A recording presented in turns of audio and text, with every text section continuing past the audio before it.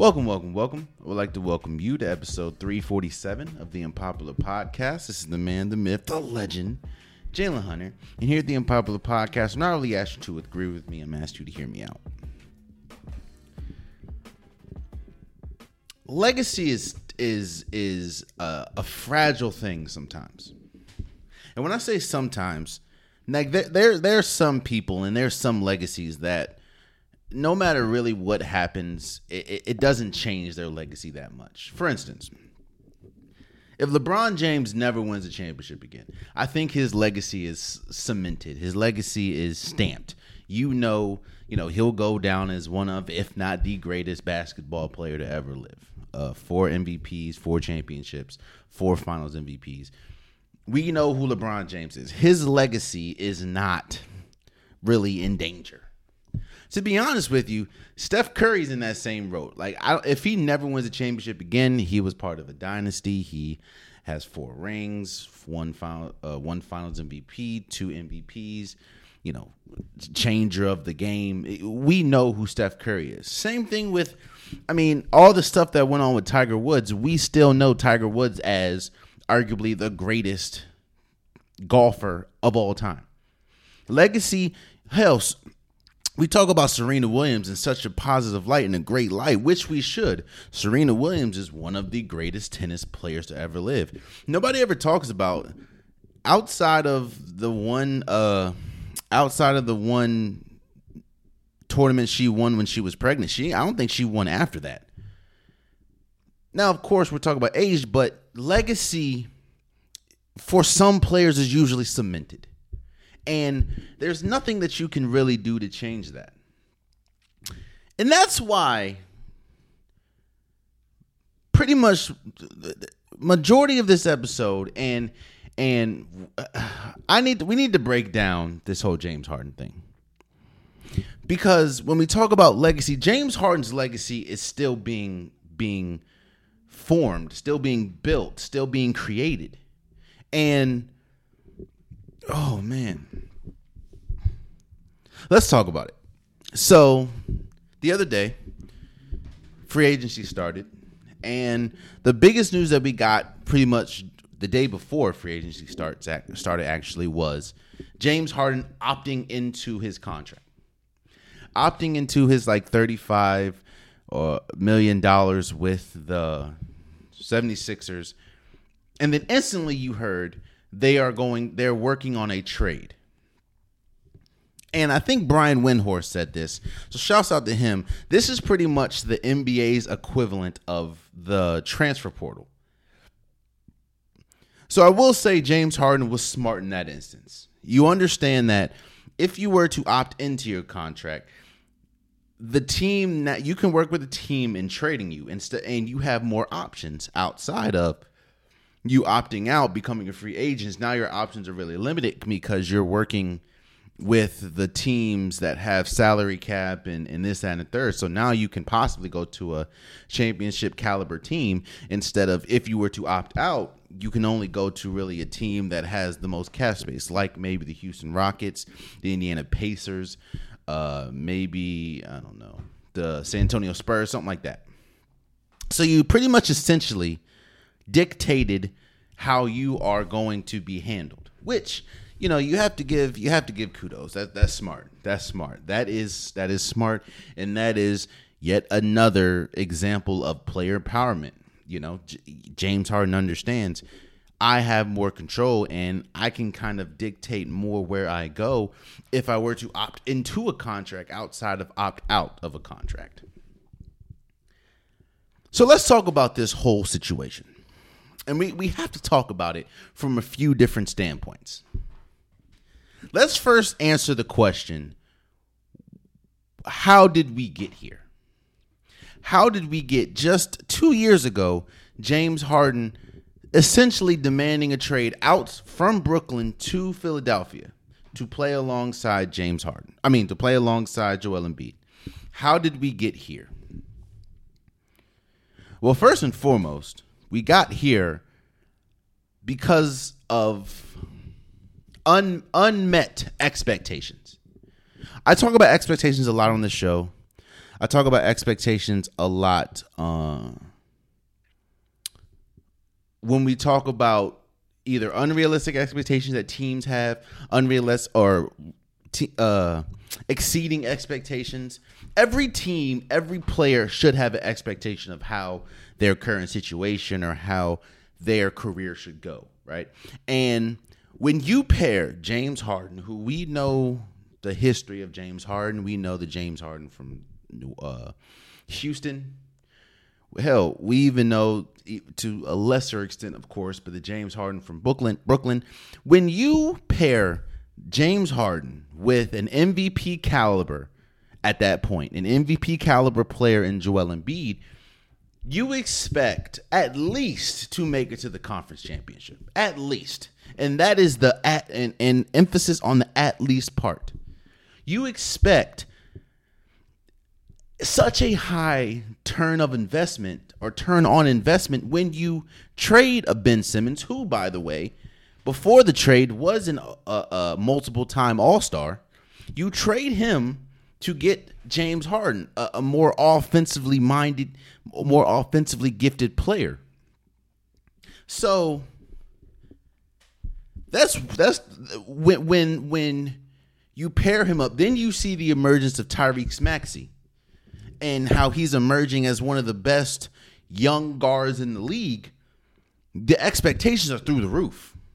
You know, you expect to at least, and the I cannot emphasize enough, at least make it to the conference championship.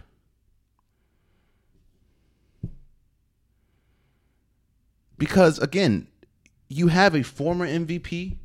At the time, he wasn't an MVP, but you have an MVP caliber player in Joel Embiid. You have a coach in Doc Rivers who's been to the NBA Finals, who's won an NBA championship, and you have an emerging star, and you have a solid team.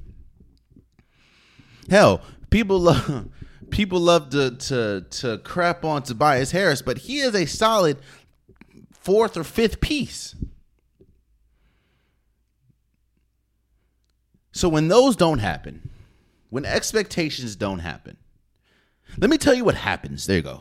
Let's go that route. Let me tell you what happens when expectations aren't met. Players start to get restless. Players start to get upset. Teams start to get restless. Teams start to get upset. Fans start to get restless. Fans start to get upset. So now you're in a situation where those expectations start to turn into frustration. Because it's like, why is it that what we were promised or what we know we're capable of is not happening? So then unrealistic and unceremonious fingers start to get pointed. Well, maybe we're not reaching this point because of X player. Maybe we're not reaching this point because of the coach. Maybe we're not reaching this point because injuries. It's hard to explain. Actually, no, it's not. It's not that hard to explain why we look up and Joel Embiid, who is now the reigning MVP, James Harden, who is a former MVP, former Sixth Man of the Year, multiple-time All-Star, member of the NBA 75 Club. It's very obvious to point, and we can see clear as day why that team did not ultimately at least make it to the conference finals. It's because when you need people to step up in big situations or in situations when they're needed to increase their output, they have not been able to do that. All we're going to talk about for the foreseeable future, when we talk about this Philadelphia situation, is of course we're going to talk about James Harden. We're going to talk about how James Harden, how his playoff numbers drastically declined from his regular season, or how the James Harden that, not just in Philadelphia, but James Harden in general, how it just seems like his playoff, when he hits the playoffs, his game just drastically takes a nosedive. But we have time today. So let me shelf this James Harden conversation for a second. Let me talk solely to Joel Embiid. Because trust and believe, this we're going to fully dissect this James Harden situation and you know why James Harden wants to trade, where he can go. We're going to talk about all that. But what I want to do, because I don't see a lot of people doing this. In fact, I see a lot of people absolving Joel Embiid for the lack of success that the Philadelphia 76ers have had. You see, it's not just on Doc Rivers. It's not just on James Harden. It's not just on Joel Embiid. Tyrese Maxey. Joel Embiid is their best player. We talked about legacies, right? Imagine if someone as great as Hakeem Olajuwon never made it to a conference final, or to this point of his career has not made it to a conference finals. And how it's looking right now, doesn't seem like he's going to make a conference finals in the foreseeable future. Imagine that. Imagine if Nikola Jokic never made it to a conference final.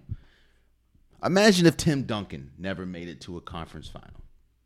What I'm saying, and in the big moments when Hakeem Olajuwon was needed, Tim Duncan was needed, Nikola Jokic was needed, Shaquille O'Neal was needed, they come up short every single time. We would kill them. Or, let me say this, we would have a very hard conversation about their ranking in the all-time rankings, about how are they really a superstar? Are they really a franchise-changing player? Don't get me wrong, man. Joel Embiid is all that in a bag of chips. Joel Embiid is a phenomenal center. He's one of the most skilled offensively. He's one of the most skilled big men we've ever seen. When there's not much of a drop off when we talk about his offensive game compared to his defensive game. Defensively, he's one of the best centers in the league. Offensively, he's one of the best centers in the league. But that does not negate the fact that he has come up short every single time in the playoffs. I mean, think about it. You had a 3-2 lead against the Boston Celtics this year. And you had game 6 at your crib, up 3-2. And you get destroyed, like blown out. Oh no, you lose. You get destroyed game 7. You lose. Hell, James Harden won Philadelphia 2 games this year. Now, yes, those games that he did win, he averaged like 32 points or something like that. But the games that they lost, he averaged like 12. So that is a precipitous drop. But what I'm saying is this. When we talk about why Philadelphia is here, and when you look up what is here, you're going to lose arguably your best. No, ain't really no arguably, even though I do like Tyrese Maxey. You're losing your second best player, probably. You're nowhere closer to a championship than you were before your second best player got there. And your team is going to look drastically different. And as we talked today, the reigning MVP has never been to a conference finals. People talk about the big shot that Kawhi Leonard had against Philly, which, by the way, had Joel Embiid and Jimmy Butler on that team. And they talk about the big shot, the game 7 shot that Kawhi Leonard hit. Mind you, that was not in the conference finals. Toronto had to go on, I think, and play Milwaukee. Joel Embiid has never been to a conference finals. Not once. And a lot of his lack of success in the playoffs definitely has gotten to this point. It's not the main reason. Don't get me wrong. It's not the main reason at all. It's definitely a subplot to this. But it is here. It is there, and it is what it is. But let's get back to James Harden. And as we just talked about Joel Embiid, James Harden has just as much to do with the lack of success or the lack of advancement in the playoffs the same amount of, I guess, blame you can say that Joel Embiid has. I've said this time and time again. In fact, I said this when they got James Harden. They didn't bring in James Harden to lead the league in assist. Yes, they want James Harden to be a great assist man because, I mean, you're playing with arguably one of the best, if not the best center in the league at the time. But they didn't bring James Harden there to be an assist man. They brought James Harden to bring the scoring repertoire that he had in Houston. They wanted that James Harden. That James Harden not only could have brought them to a conference championship, that James Harden possibly could have got them to an NBA Finals. I mean, think about it. The James Harden that we saw in Houston probably would have made it to an NBA Finals if they did not run into the Dynasty Warriors, the Kevin Durant, Steph Curry Warriors. But that James Harden is far from gone. The James Harden that Philly got was the inconsistent, timid at times, lost at times, sensational at times, downright frustrating James Harden. To the point where you look up, this is, to me, that trade, when you look at the aftermath of the James Harden Ben Simmons trade, this is the first lose-lose trade I can remember in the NBA. Because when you look up, what did Philly really get? They got to the same exact place that they were in when they had Ben Simmons. And the Nets did nothing.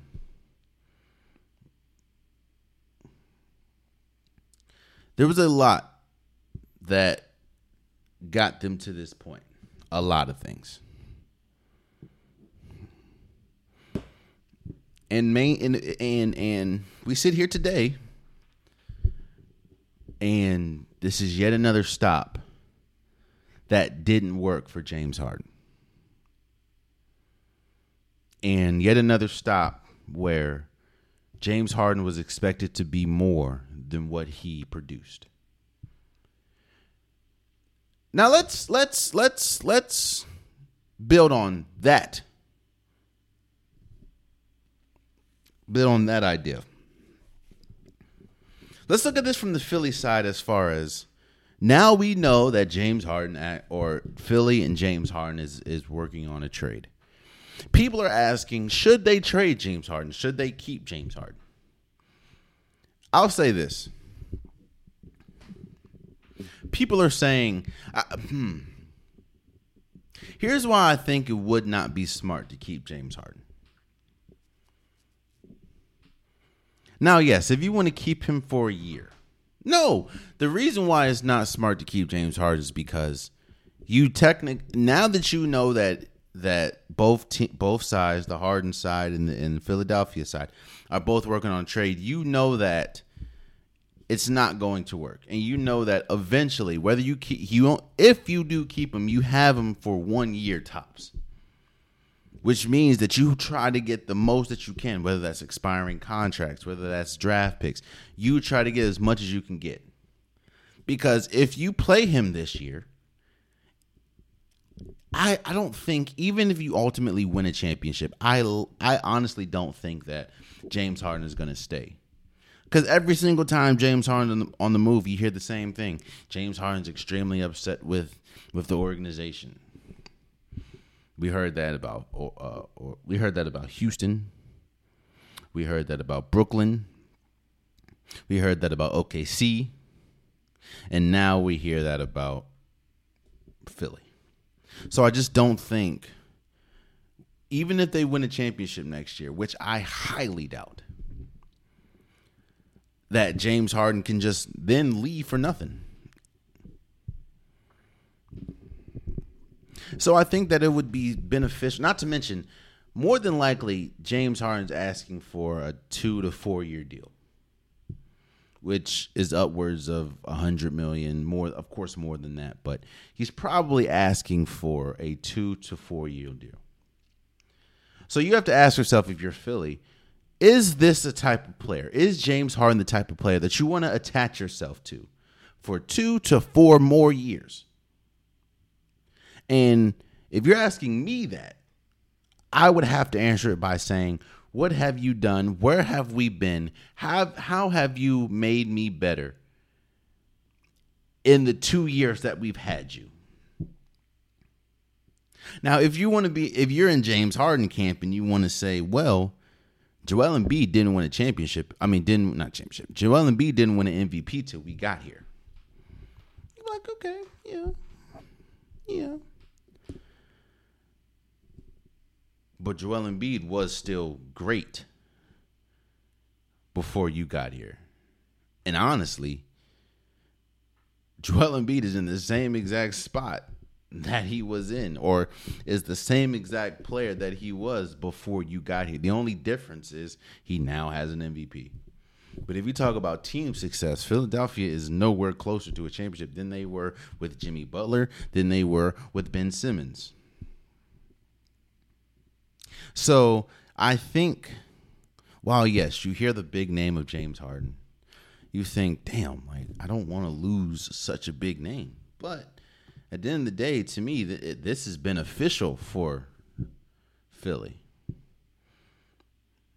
Which is why I don't think you hear anybody like really lamenting the fact that they're more than likely going to lose James Harden. Now, what it's sounding like is the Clippers is in the lead in a likely destination. The Clippers have a bunch of expiring contracts. I mean, you can get a Terrence Mann, you can get a Robert Covington, you can probably get a big that's on the bench and a couple draft picks. And if you're Philadelphia, you want to get expiring contracts, especially with the whole CBA thing. And next year they'll probably be off the books. So then you can build your team more, and you can. I think the Clippers are in that one more time realm. Shouts out to Bill Simmons of the Bill Simmons podcast, The Ringer. He had a segment with Ryan Russillo, and they were talking about one more time teams, the teams that are looking at the organizations that are looking at their rosters and thinking we should run it back one more time. And of course, one of them brought up the Clippers, and I wholeheartedly agree. I think that I don't know if the Clippers should be a one more time team, but I think that they're going to look at their roster and they're going to convince themselves, hey, if Kawhi Leonard and Paul George are healthy, we'll see what it looks like in the playoffs. Now, again, I think there's at some point there gets to a naive point, or it's kind of being fueled by naivety at that point, because it's like, when have they ever been healthy in the playoffs? But I do think that the Clippers are looking at themselves as a one more time team. So with them looking at themselves like that, they're of course going to take a flyer on. I mean, James Harden does make them better.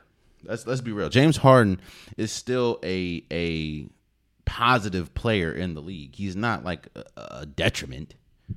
Now, is he a player at this point of his career that when James Harden was on Houston, right? When he was at the peak of his powers, James Harden was most definitely one of those players where you could say if you drop him on most teams in the NBA, they are at least playoff contenders. That's how good James Harden was. James Harden was in that realm where it doesn't matter what team you're on, you are a playoff caliber team. James Harden is not at that point in his career at this point. However, you match him with a Kawhi Leonard, with a Paul George, possibly with a Russell Westbrook, that definitely changes things.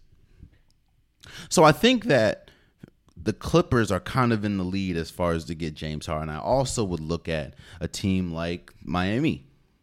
I mean, we understand that Miami is one of those teams that, or Miami last year in the NBA Finals, they didn't lose because of defense. They lost because they couldn't throw a rock in an ocean. They just could. There was multiple droughts or offensive scoring droughts, multiple. And they just ran into a better team, which was the Denver Nuggets. So I think if you're Philly, you have to be like, okay, you have to, in the back of your mind, you're going to be like, hey, this is beneficial for us. We weren't trying to pay him a 3 to 4 year deal. James Harden hasn't shown that he can make a team considerably better. Because, I mean, think about it. Philly had one of the better rosters in the league last year. In fact, every single year James Harden has been there, and especially last year with PJ Tucker. And to only make it to the second round 2 straight years is crazy. So if you're James Harden, let's talk about James Harden's camp. And this is where that whole legacy thing comes in.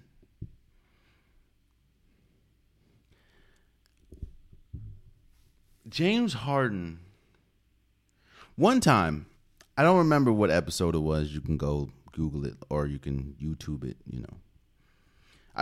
I said James Harden was the enigma of the NBA. And that sentiment, that thought, could not be more true at this very moment. Because when you think, sitting here today, and if you're listening to me, if you're watching me, ask yourself this. What is James Harden's legacy? Think about it. I'll give you a second. What is James Harden's legacy? Let me tell you how I'll answer that question, how I would answer that.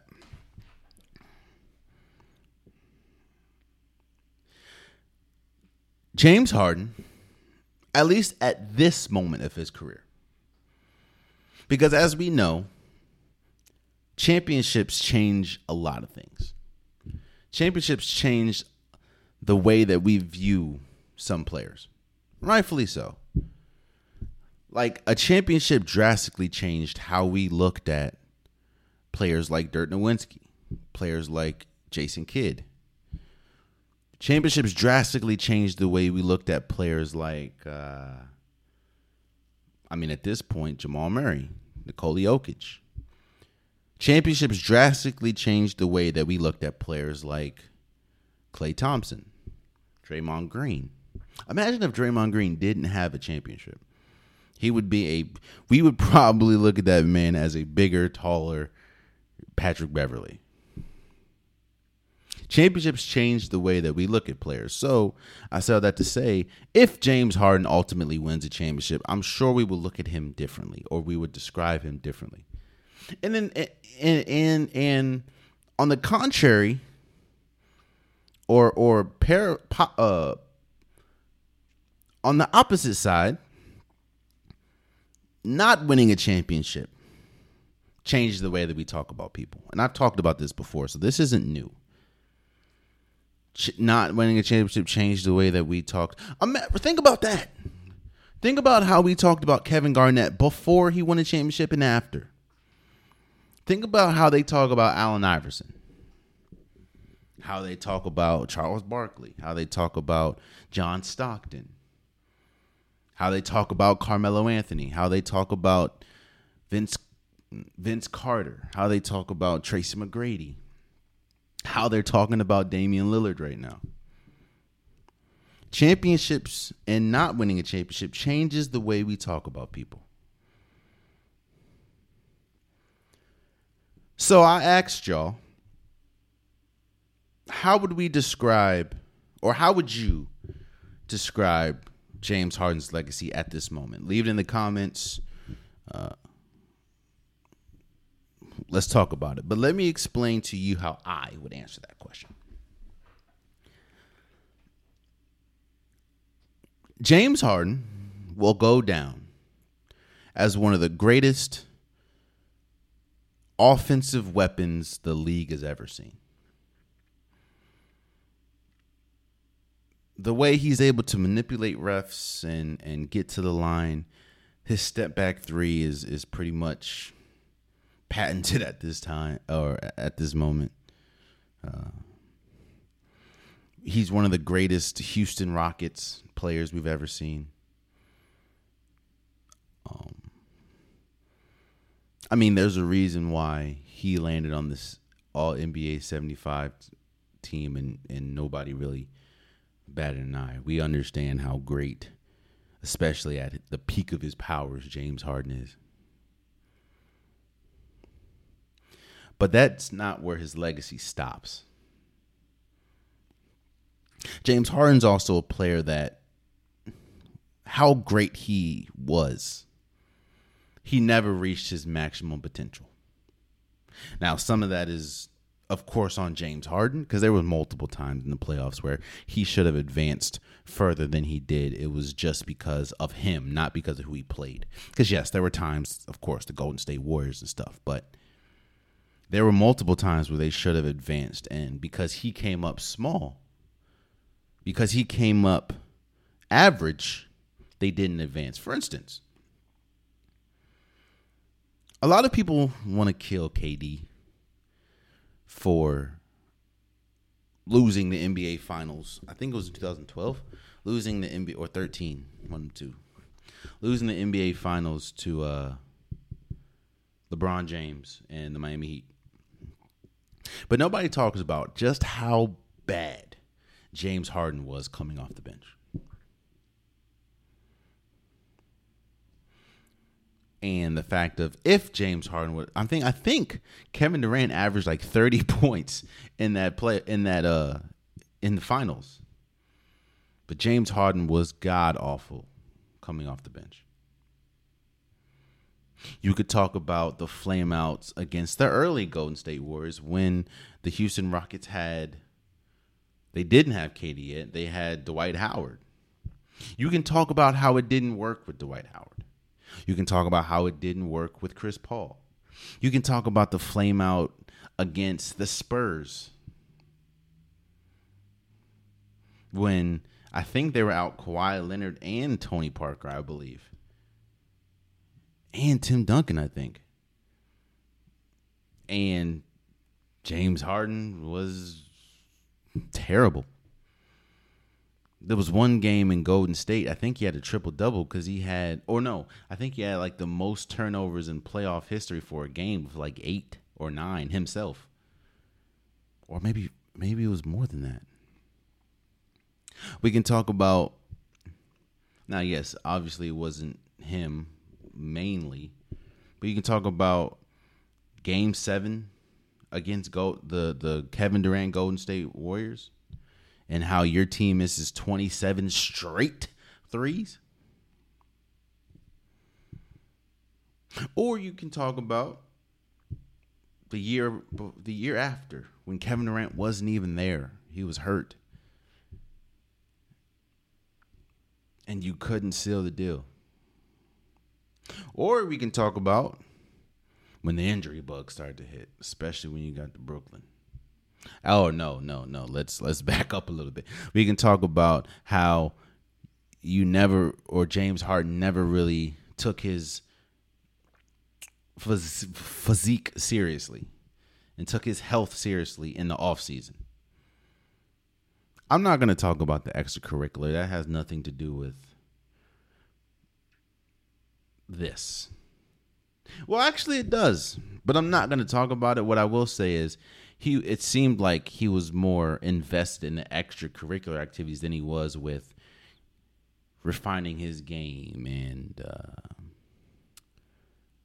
getting his weight down, keeping his weight down, coming into training camp in shape instead of getting in shape during training camp. You could talk about, that's when we can talk about the injuries started piling up, the hamstring injury in Brooklyn. And I think only playing like 16 games with KD and Kyrie. And then, of course, you can talk about the flameouts or the demanded trade from Houston. Or the demanded trade from Brooklyn. Or now the more than likely trade from Philly. Like I said, if we want to talk about the complete legacy of James Harden, of course you can talk about the scoring repertoire. You can talk about just where he lands on the greatest shooting guards of all time list. Is he top 5? Is he not? I'll let you debate that. But you also have to talk about how he has been expected to be the missing piece for multiple teams. And by the end of his tenure on that team, they're still missing that piece. Or at the end of that of the tenure of whatever team he's on, they're looking up and wondering why they didn't reach the potential that they should have. And a lot of the reason is because of James Harden. I don't like when they attach winning and losing to players. And what I mean by that is when for instance, they call Jordan Poole, he's not a winning player.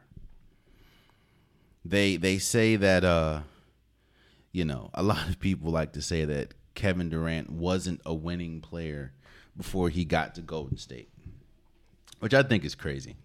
I mean, I agree with KD when he said you're attaching a team stat to one player. What I will say is this, though, and this is what I will say is true. Basketball, and as a team sport, you all have to play a role to ultimately reach the goals that you're trying to reach. And some players play them to a T, which is why you see success, which is why you see multiple years of success. Then there are some players that may play their role to a T to a certain point, and that's why you see a lack of success. And that has been James Harden. And the last thing I'm going to say about this is simple. You want to know the state of James Harden? Or you want to know the feeling of James Harden? Or how we should view James Harden? Look at today. Just really think and look at today. We're talking about James Harden. And when I say look at today, right? When you look up,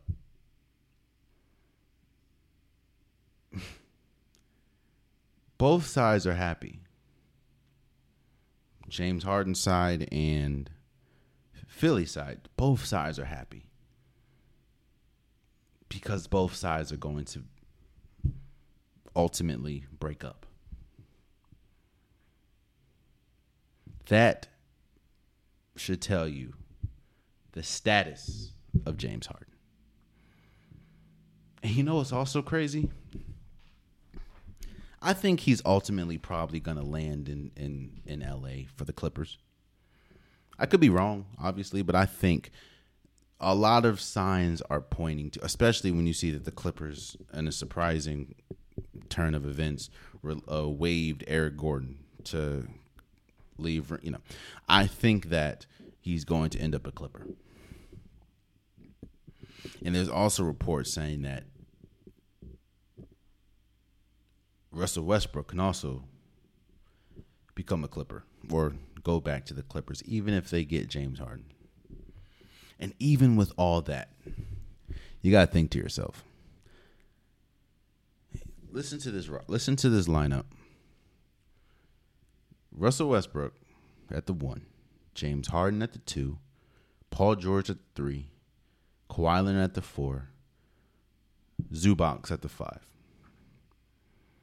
You hear that lineup and hear how incredible that just namesake, how incredible that lineup is. How much you want to bet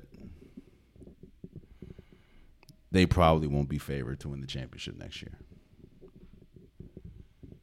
And I'm not saying that's because of James Harden, but James Harden obviously ain't helping.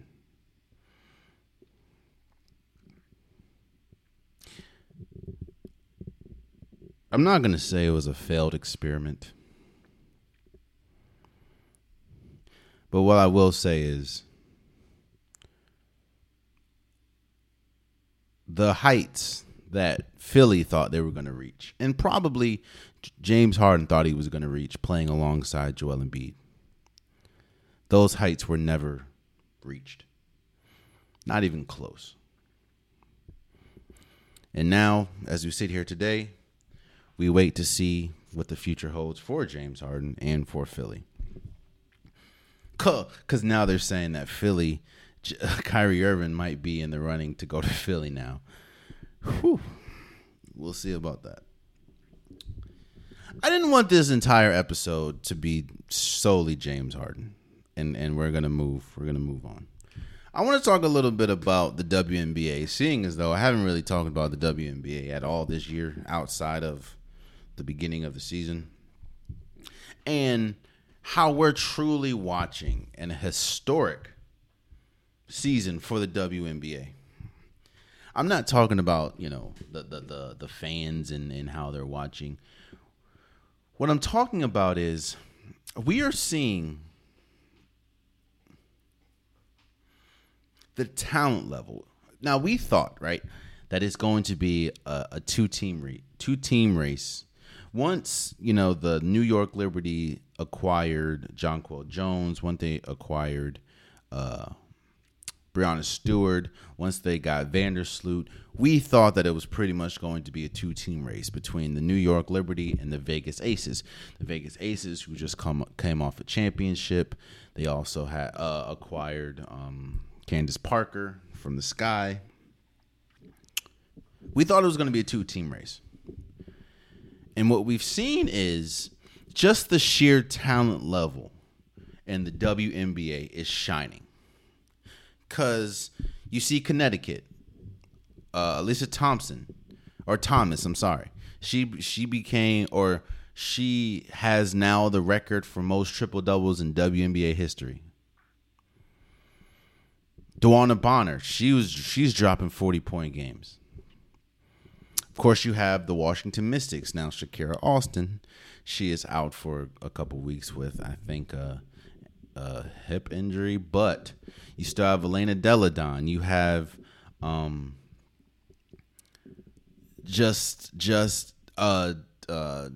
Natasha Cloud. Even the bad teams. I mean, yes, the Seattle Storm are 4-11.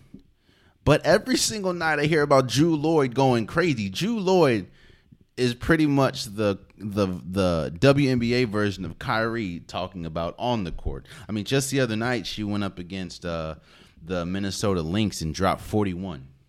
Another night, I think she had 40. I don't remember who it was against, but she had 40 another night, or 38 or something like that. The talent level of the WNBA is at an all-time high. Hell, we can talk about how Aaliyah Boston is like the first rookie since like 2009, I believe. First rookie to 2009 to be named to the All-Star team. We can talk about the Bumake sisters going crazy or playing well for LA. And of course, with all that, you still have the dominant team. As we sit today, the Vegas Aces are the third team in WNBA history. I know the Sparks did it and the Comets did it back in the day. Comets. The Vegas Aces are the third team in NBA or WNBA history to be 14-1. And we're watching a squad. When you have Chelsea Gray, and she has deemed herself, and people have deemed her the point guard of the WNBA because of some of the, she's just the offensive weapon when we talk about shooting and court vision, and some of the passes that she's done has been incredible. And it's Asia Wilson, who is arguably the best player in the WNBA. She comes to play every night. You still have Candace Parker, who has been integrated herself in this team perfectly. You still have Kelsey Plum, who is a deep range sniper. Jackie Young, who can give you 30 on any given night. We're watching. This is one of, when we talk about the WNBA and we talk about some of the great teams in WNBA history. Like I said, we can talk about the Comets and how great they were. I think they won like 4 straight or something like that. Cheryl Swoops. We can talk about the Minnesota Lynx that had Maya Moore and Sylvia Fowles. We can talk about the Sparks when they had Tina Thompson. This Vegas Aces team is one of how it's constructed, how they're playing, is one of the greatest WNBA teams that we've ever seen, at least to this point. Now, yes, they could ultimately lose. I know they did just beat the New York Liberty pretty handily, by the way, but they could ultimately lose. We do need to see how the season's capped. There's no one that's, when we talk about greatest NBA teams, for some reason, a lot of people don't put that 2016 Golden State Warriors team, the team that went 73-9, they don't usually put them as greatest of all time because they didn't ultimately win.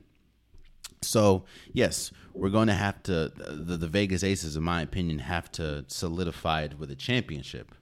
But even if they do, this will be their second straight championship. And they're playing, while yes, the talent level in the WNBA is great throughout.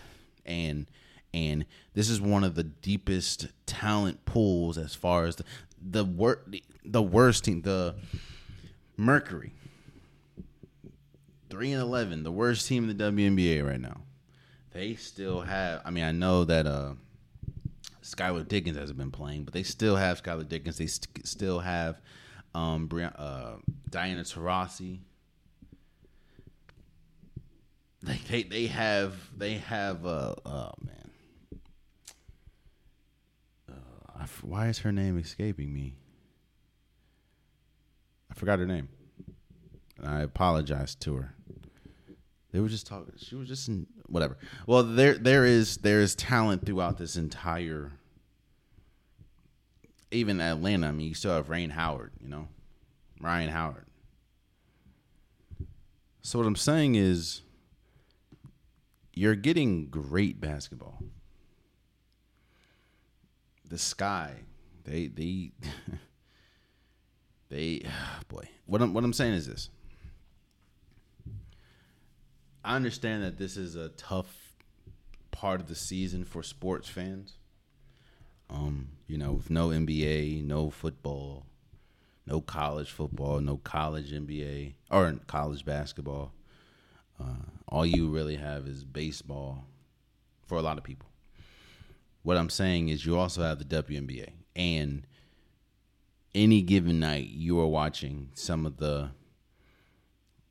best the league has to offer. And you're watching probably the most talented season the league has ever seen.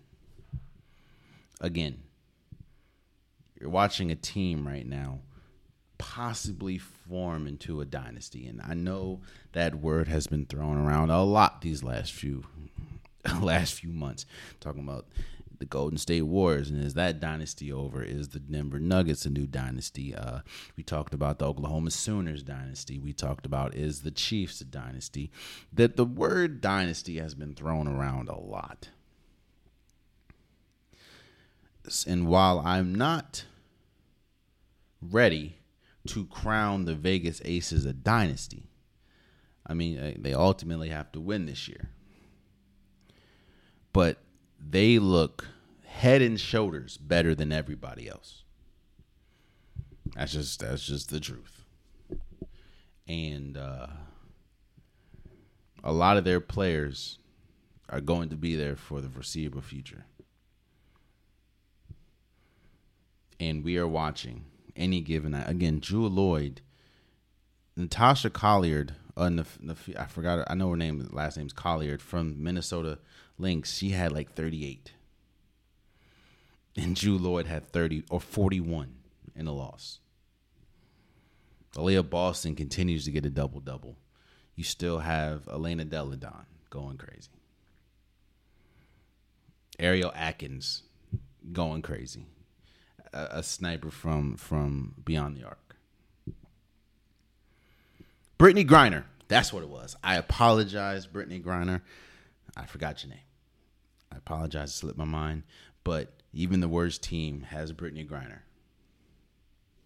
And she's been going. She's been hooping. So what I'm saying is this, man. Go watch. If you just need that basketball fix, or not even just that. If you want to watch good basketball, you know what I'm saying? If you want to watch some of the most talented people play the sport of basketball, on any given night, there is a WNBA game. And if you think I'm capping, if you think I'm BSing, there is a team currently that is 14-1 and beating people pretty handily too. And the second best team that we thought was going to be the second best team is currently ranked third. A team that has Breanna Stewart and Jonquel Jones, Sabrina Nadescu, Vandersloot is ranked third. That should tell you all you need to know. And there you have it, man. Today was a quick one. Wasn't much to talk about. But there you have it. That has been today's episode of the Unpopular Podcast. I truly appreciate you guys. If you want a Popular Podcast shirt, hoodie, sweater, long sleeve joggers, the link is in the description below. I have multiple different colors, multiple different designs. Get your Unpopular Podcast merch today. Also, please subscribe to the YouTube channel. Please subscribe to wherever you're listening. Please subscribe to wherever you're watching. Again, my goal is to get to 1,000 subscribers by my birthday.